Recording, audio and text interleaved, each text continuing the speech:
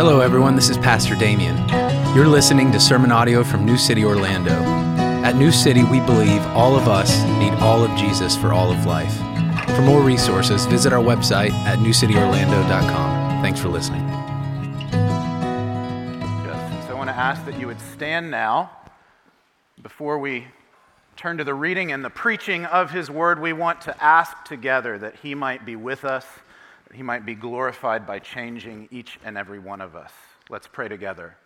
Holy Spirit, open our hearts to hear your word, and through your word, create in our hearts a home for your presence, that we might live for the glory of the Father and the kingdom of his beloved Son. Through Jesus Christ we pray. Amen. We continue our series in the letter to the Romans. This week, Romans 2:17 through 3:8.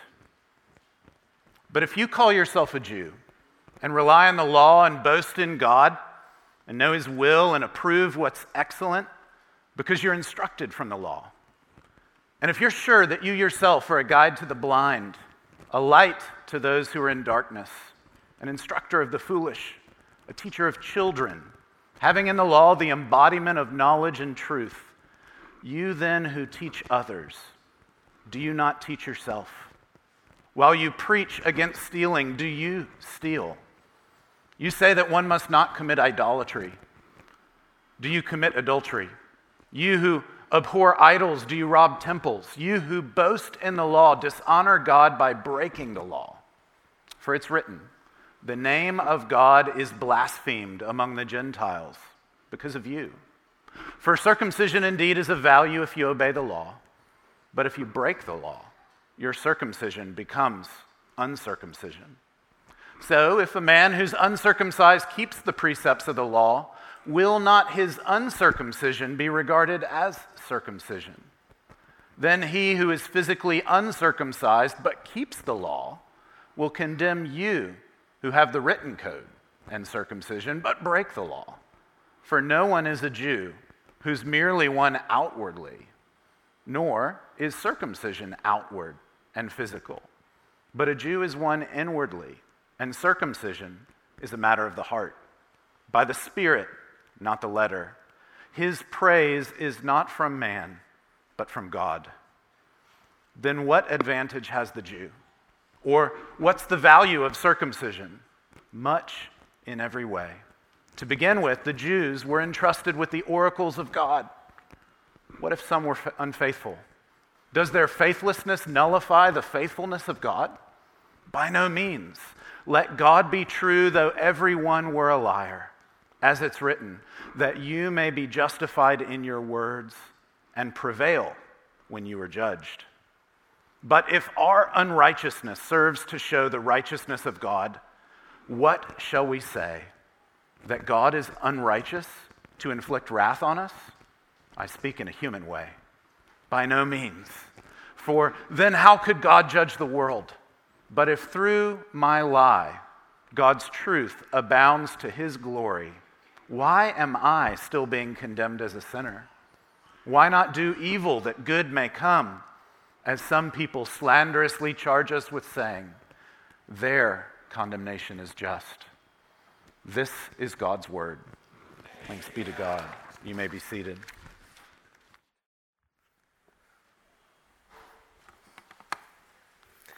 Well, good morning. My name is Damien. I'm one of the pastors here. And I want to start off by picking up on something Mike said earlier on in the service. We are continuing on in a sermon series in Romans. And we're in the middle of an argument that Paul has been making for over a chapter now. And I want you to know that chapter 3, verses 1 through 8, I'm going to pick up in future weeks, even though we read it today. But what I want to catch you up just briefly on an argument that Paul has been making.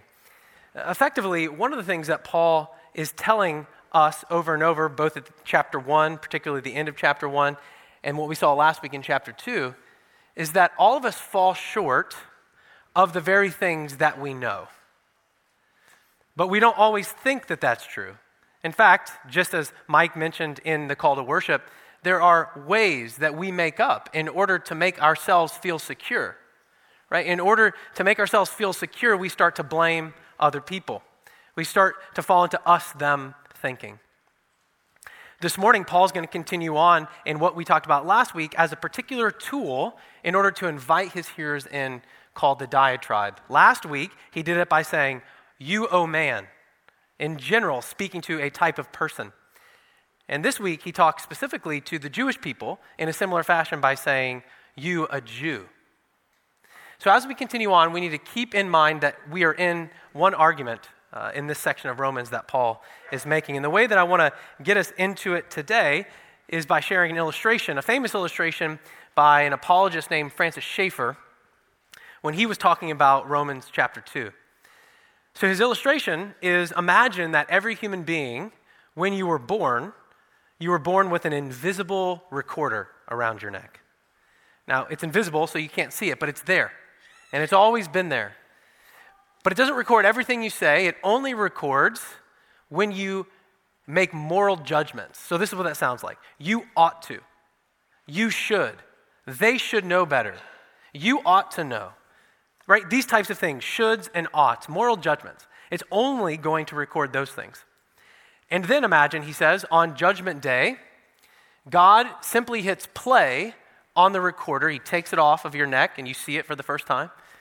And he hits play, and all you hear is years and years of your voice saying, you should have, they ought to, and so on. And what if God only judges you on your own words? If he doesn't even hold you to the law that you may not have known, but he holds you to the law that you did know. We would see in that moment that he says, Francis Schaeffer says, a man is judged and found wanting on the same basis on which he has tried to bind others. And so these moral judgments can even be less than God's law, but they still show that we all have knowledge of what is right or wrong to an extent, and whatever knowledge we have, we fail to act on it. Right? And we all know this. We all fail to act on the knowledge that we have. And knowledge, even knowledge of what is good, only matters if we live in line with it. Right? Even if you have the right knowledge, it only really benefits you if you live in line with it. And this is true of anything. Right? Think about fitness. Right? It can be so confusing. Right? And you just say, well, I'm just not going to try because who knows what's right? Who knows how I should eat? Who knows what the right workout is? But I bet you this, if all of us acted in line with 80% of what we already knew, would we not be fitter than we are now? Right? What if you just took a 30-minute walk every day and didn't eat so much candy?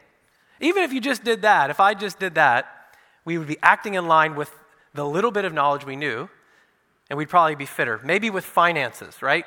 Maybe we read articles and books about how to make the best investments and how to double our money or what to invest in. And that's all right and good, but I bet that if many of us simply acted on 80% of what we knew, we might be in a better shape financially. We know that it's not good to yell at your children, for example, who are in this room. We know that that's true. We know it's true that it's good not to raise your voice, and yet, do we sometimes do that? But don't you know that you shouldn't? And of course, many of us know what God's word says in so many instances in life, and yet we fail to obey it, don't we? In fact, this has been Paul's point in these chapters so far in Romans. Conclusion is we are in big trouble. But he's going to continue on today, more specifically, as I mentioned, speaking to Jews. And today in our passage, he's going to speak to two ways in which we do not live in line with what we know. And the third thing we're going to talk about today is his invitation.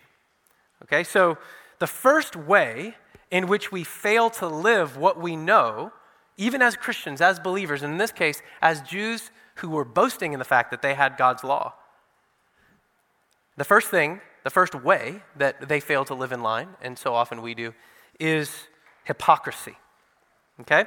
So look with me in verses 17 through 22. This is one of those deals where I'm just going to read it, and it does most of the work of making my point in this point. Okay? So let's read it, starting in verse 17. But if you call yourself a Jew and rely on the law and boast in God, and you know his will and approve what is excellent because you are instructed from the law, and if you are sure that you yourself are a guide to the blind, a light to those who are in darkness, an instructor of the foolish, a teacher of children, having in the law the embodiment of knowledge and truth. I would just stop there and say, Paul isn't just making these things up. These are things that Jews in their writings say. These are actually true things. In other words, these are good. They are supposed to be a light to those in darkness. They are supposed to be a guide to the blind. They are supposed to be a teacher of children. They are supposed to have in their law the embodiment of knowledge and truth. Paul doesn't disagree with these things. He's acknowledging that they're right. But where things change is in verse 21. You then who teach others, do you not teach yourself? While you preach against stealing, do you steal? You who say that one must not commit adultery, do you commit adultery? You who abhor idols, do you rob temples? You who boast in the law, dishonor God by breaking the law. So he's turning to Jews right now, and he's telling them, all of the things that you're saying are true enough, but you're not living in line with the truth that you know, and you're not living in line with the truth that you speak of others. Okay, this resonates with our culture. Not everything in the Bible we've talked about, right, of course, in the last 2 or 3 weeks resonates, but this one does, and we have a word for it. The Bible has this word. We in our culture are fine with using this word. That is the word hypocrisy. In a sense, what's happening is the Jews are saying one thing, but their moral living or their moral life does not conform to the very moral code they believe and teach others. And this is, of course, hypocrisy. But what we'll see in verses 28 and 29 when Paul talks about the importance not just of the outward life, but the inward life, and when we think of other places in the Bible, even the Sermon on the Mount, we understand that hypocrisy, biblically speaking, is more than simply us saying one thing and doing another. It also includes our heart's motivation. So we may in fact say one thing and do it, but if we do it for the wrong reasons, that is also a form of hypocrisy. And our culture is really big on the first one, but not so big on the second one. So I want to share an illustration to sort of put some flesh on this maybe. So think about in 2020, there was a governor of a state during COVID who had really rigid precautions for COVID. And it was coming up on a holiday, and he was very clear, even in moral language, of the importance of particularly his, sorry,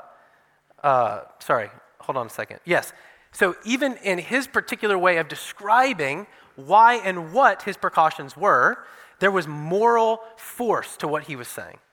Okay? Well, people could be frustrated or not with what he was saying or not saying.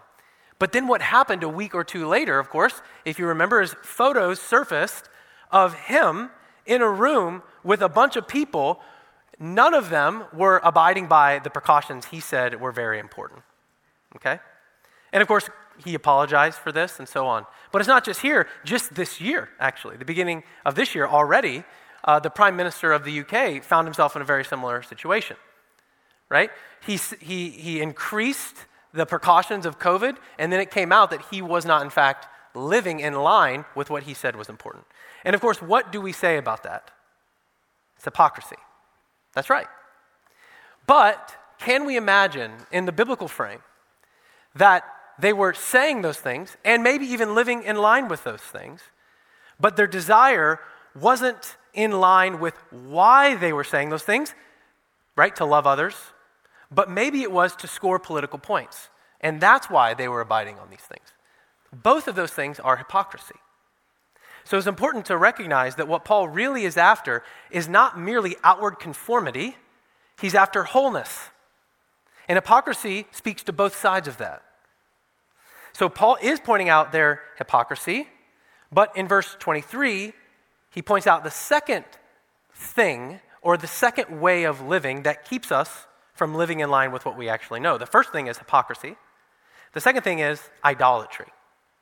So look with me in verse 23, right up to where we finished off the last reading. He says, "You who boast in the law dishonor God by breaking the law.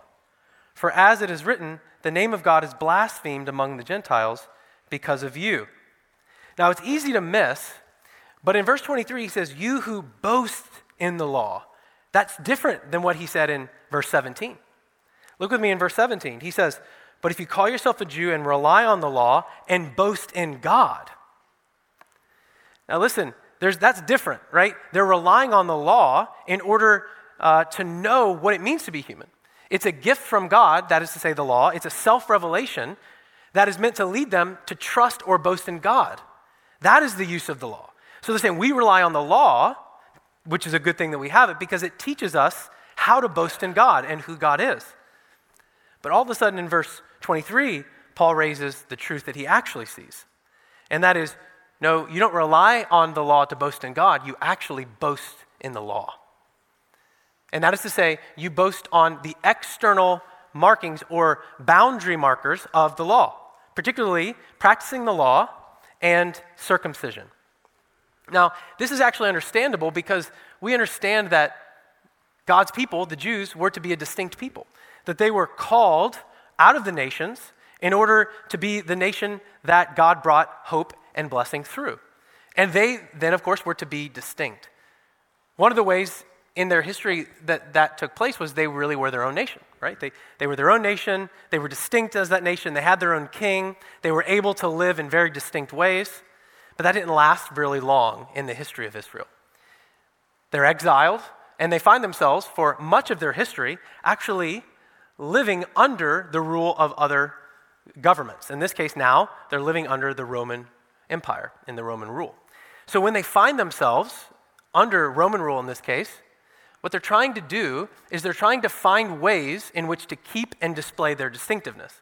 And the two ways that they're doing that aren't bad in and of themselves. That is, God has given us the law, a unique understanding of who he is and how we are to reflect him, and circumcision. Those were the two outward markers that they had adopted and lifted up as the primary ways that they would remain distinct among the nations. That in and of itself isn't bad, but it seems what Paul is raising here, and commentators point out, that a desire for power and prestige has found its way into the Jewish people, and that many Jews had fallen into a type of mere externalism. They'd gone from boasting in God to boasting in the law, and particularly their perceived practice of the law. The thing that separated them or gave them status was their adherence to the law. So it seemed then that they had comforted themselves by saying, hey, we have the law and circumcision, so God won't judge us. We're different than everyone else simply because we have the law and we have circumcision. And so insofar as this is true, what it means is they'd come to put their trust in their status as Jews for salvation, not in God, their Savior, for salvation. Do you see the slight shift? Tim Keller, in his book, Counterfeit Gods, talks about what this dynamic is like and how insidious it is for all of us, right? And what he says is making an image of something, right? Because when we think of idols, we mainly think of an image, like I've crafted an idol. Keller says, well, making an image of something is not necessarily a physical process, but is certainly a spiritual and psychological one. It means imagining and trusting anything to deliver the control, security, significance, satisfaction, and beauty that only the real God can give. It means turning a good thing into an ultimate thing. So it might be so that what Paul is picking up on is the Jews took a really good thing, which is the law and the gift that was to them, and circumcision, which the gift that was to them, and they've made it an ultimate thing. By merely conforming to the outward practice of the law, they've forgotten their true worship. They started worshiping other things. And the way this looks like in our life is when we start having conversations in our head that sound something like this. I'm okay if, or I'm okay when, and then fill in the blank. Let me give you some examples. Maybe you say, I'm okay when I have power and influence over others. As long as that's true, then I'm okay. Maybe you say, I'm okay when I'm loved and respected by fill in the blank, my boss, my spouse, my friends. I'm okay when I have a certain kind of experience in a particular quality of life. So it's comfort that you've made your security. Some of you might think, well, I'm okay when people are dependent upon me and need me. That's when I know that I'm okay, when I'm needed. Some of you might say, I'm okay when I'm highly productive and getting a lot done. That's when I know I'm okay. Some of you similarly might think, well, I know I'm okay if I'm being recognized for my accomplishments and I'm excelling in my work. Some of you might comfort yourself by saying, well, I'm okay when, or I'll be okay when, I have a certain level of wealth, financial freedom, and very nice possessions. Many of these things are good things, but when we begin to trust in them, when we begin to sacrifice for them ultimately, when we begin to boast in them, to use Paul's language, we blaspheme God because we are, in a sense, worshiping something else. Even good things that we've made ultimate things. And so what Paul is saying in this portion of his argument is that there are two primary ways that we do not live in line with the knowledge we have. The first way is hypocrisy. The second way is idolatry, when we start worshiping other things besides God. Even when we know God is the true God, it still slips in there, right? They knew that their obedience to the law wasn't going to save them, and yet they lived as though it was so often. So if those are the two ways in which we live in a way that keeps us in line with what we know to be true, then what's the remedy? Well, I think under all of this, Paul is inviting them, and he will continually so throughout the chapters. He's inviting them to their need for wholeness. And this is the final point this morning, our need for wholeness. Now we can see this because the flip side of hypocrisy is what? It's integrity. It's our insides matching our outsides. That's the flip side of hypocrisy. And the flip side of idolatry is true worship. It's the worship of the true God, not a false God made in our own image. And so proper worship and integrity of heart make whole people. When we worship God properly from the heart and our insides match our outsides in integrity, we're not hypocrites, that brings about wholeness. And so that's what Paul is inviting us to. Verse 29 is key. Look with me in verse 29. He says, "But a Jew is one inwardly, and circumcision is a matter of the heart, by the Spirit, not by the letter." And this is so important. "His praise," that is to say the person's praise, "is not from man, but from God." His praise is not from man, but from God. This is key to the paragraph, right? This sums it up. To live your life, as some authors say, for the audience of one is what we ought to aim for. To live your life for the one true God inside and out. We've learned over these weeks, your performance won't save you. Outward conformity to the law will not save you. Boasting in God, your Savior, is what saves you. Casting yourself upon Jesus, his life, and letting the Spirit work in your heart. That's what he says right here. Circumcision is a matter of the heart, by the Spirit. This is what saves us. There is freedom and there is wholeness, because what we've seen is we're called to have our insides match our outsides, and yet it doesn't happen. So often it doesn't happen. So we have two options, right? We can begin to live in this false reality, mere externalism of us, them, or in repentance, we can turn back and cast ourselves upon Jesus. Those are the two options that we have. Listen, this isn't new. This idea of circumcision of the heart isn't new. This is actually, Moses said this, that the issue of circumcision is fundamentally circumcision of the heart. And so this isn't a New Testament thing, Old Testament thing. This is a human thing. This need, this desire for wholeness is oftentimes short-circuited by a self-contained strength, a self-relying strength. And the way that when we're living in that, it comes out sideways is in hypocrisy, us, them, or idolatry, false worship. But the invitation over and over in scriptures is to recognize circumcision. To be a part of God's people is a matter of the heart. That's where it starts. And so the invitation is to come back in your inner life to a new love. in your inner life to have your loves, which are now disordered, reordered. That you would love God and not the praise of man, he says. That you would live for the audience of one and not for other men or women. Now, as powerful as this truth is, I want to name one temptation in our culture. This is a foundational truth. That is to say that biblical faith is not about mere externalism. Isn't that the freedom of Christianity? That you don't have to pretend to be something you're not. That you don't have to perform for anyone. That it's Jesus' obedience, not your obedience, that gives you security. It's Jesus' obedience, his life, his death, his resurrection, that allows you to go to work tomorrow morning and not live frantically to prove yourself to anybody.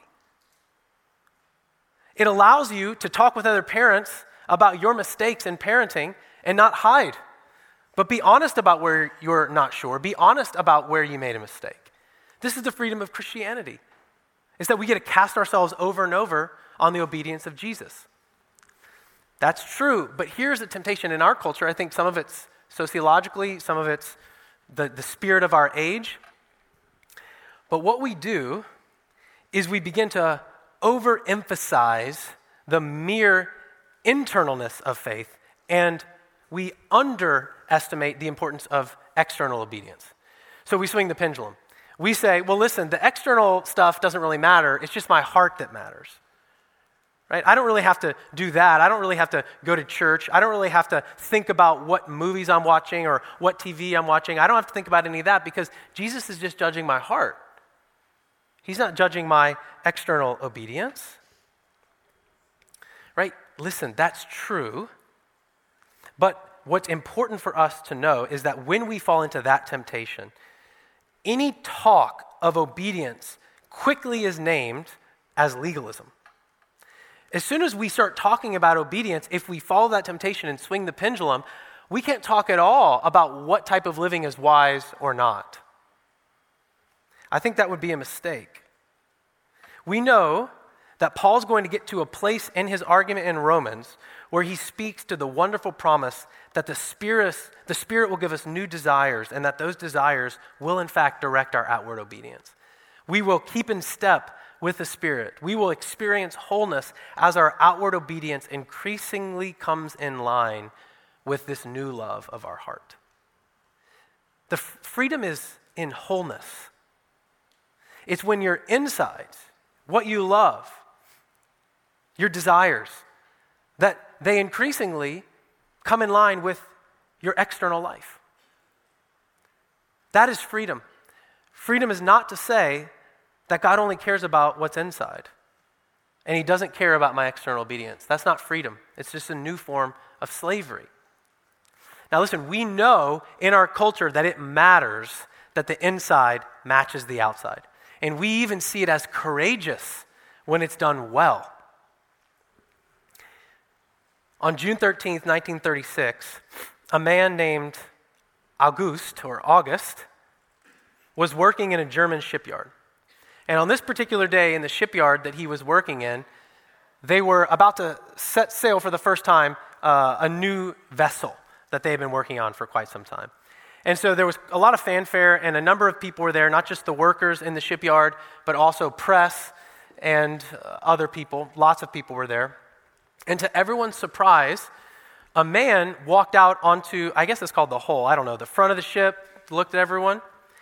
And as he walks out, everyone notices that it was Hitler. And no one expected him to be there on that day. And there's a photo of this. You can Google this photo. You've probably seen it. This massive crowd, their immediate response is to salute him. And we have this photo because this was propaganda. And so there were photographers to capture this moment as propaganda, the minister of propaganda. And so they took this photo, and we have this photo of all of this throng of people saluting Hitler, and then one man who is like this. And you can look at photos, and they've circled this man. What do we assume about that man? We assume that in his heart, he knew that Hitler was not worthy of salute. in his heart, he knew that. And so he refused externally to do it. He's like this. And we call it courageous. And yet, there could have been dozens of people around him who knew the exact same thing in their heart. They knew the exact same thing, and yet out of fear, they saluted. What do we call that? Cowardice. There's something instinctually inside us that knows that a whole human being is a person whose insides match their outsides. And we call it what it is. We call it worthy of praise. We call it what it is. We call it as worthy of emulation. That our lives are wholer and fuller when our insides love what is just right and good, and our outsides match that desire. Now listen, I'm not saying that you or me, that we would have done the same thing. Maybe we would have been that person in the crowd who had a fear for our life, because by the way, he paid for that. He was arrested, separated from his Jewish wife, and sent to a concentration camp. And yet still, we wondered, do I have what it takes in that moment to live what I know is right? Now listen, what I'm not saying is that your salvation in the time of trial is up to you. That if you fail in that moment, that God will leave you or forsake you. No, I'm not saying that. All I'm doing is pointing to the beauty that we know that wholeness and goodness is when our insides, what we love and desire, increasingly come in line with what's outside of us, our behavior, our obedience. And so if we define wholeness as less than both a new love and a new heart and an increasing new obedience that comes in line with that new love and then a new heart, then we're not properly defining wholeness. So what is repentance then? When we recognize that we are the person who knew in our heart that this man is not worthy of salute and did it anyway. Because we all do that. We do it in our own ways, small ways in which we know something to be wrong, and yet we do it anyway. What do we do in those moments? Well, we repent, but we don't comfort ourselves by saying, well, God knows what I really wanted. No, we cast ourselves on Jesus, and repentance is a request that God would grant us wholeness, right? Because in that moment, we actually turn from that sinful behavior, and we turn a new way. And what do we turn? We turn toward, God, I long in this conviction of my heart for my life to look more in line with what I know to be true. For my life to bear witness more truly to who I am in you. And I'll end with this. Our identity is in Jesus.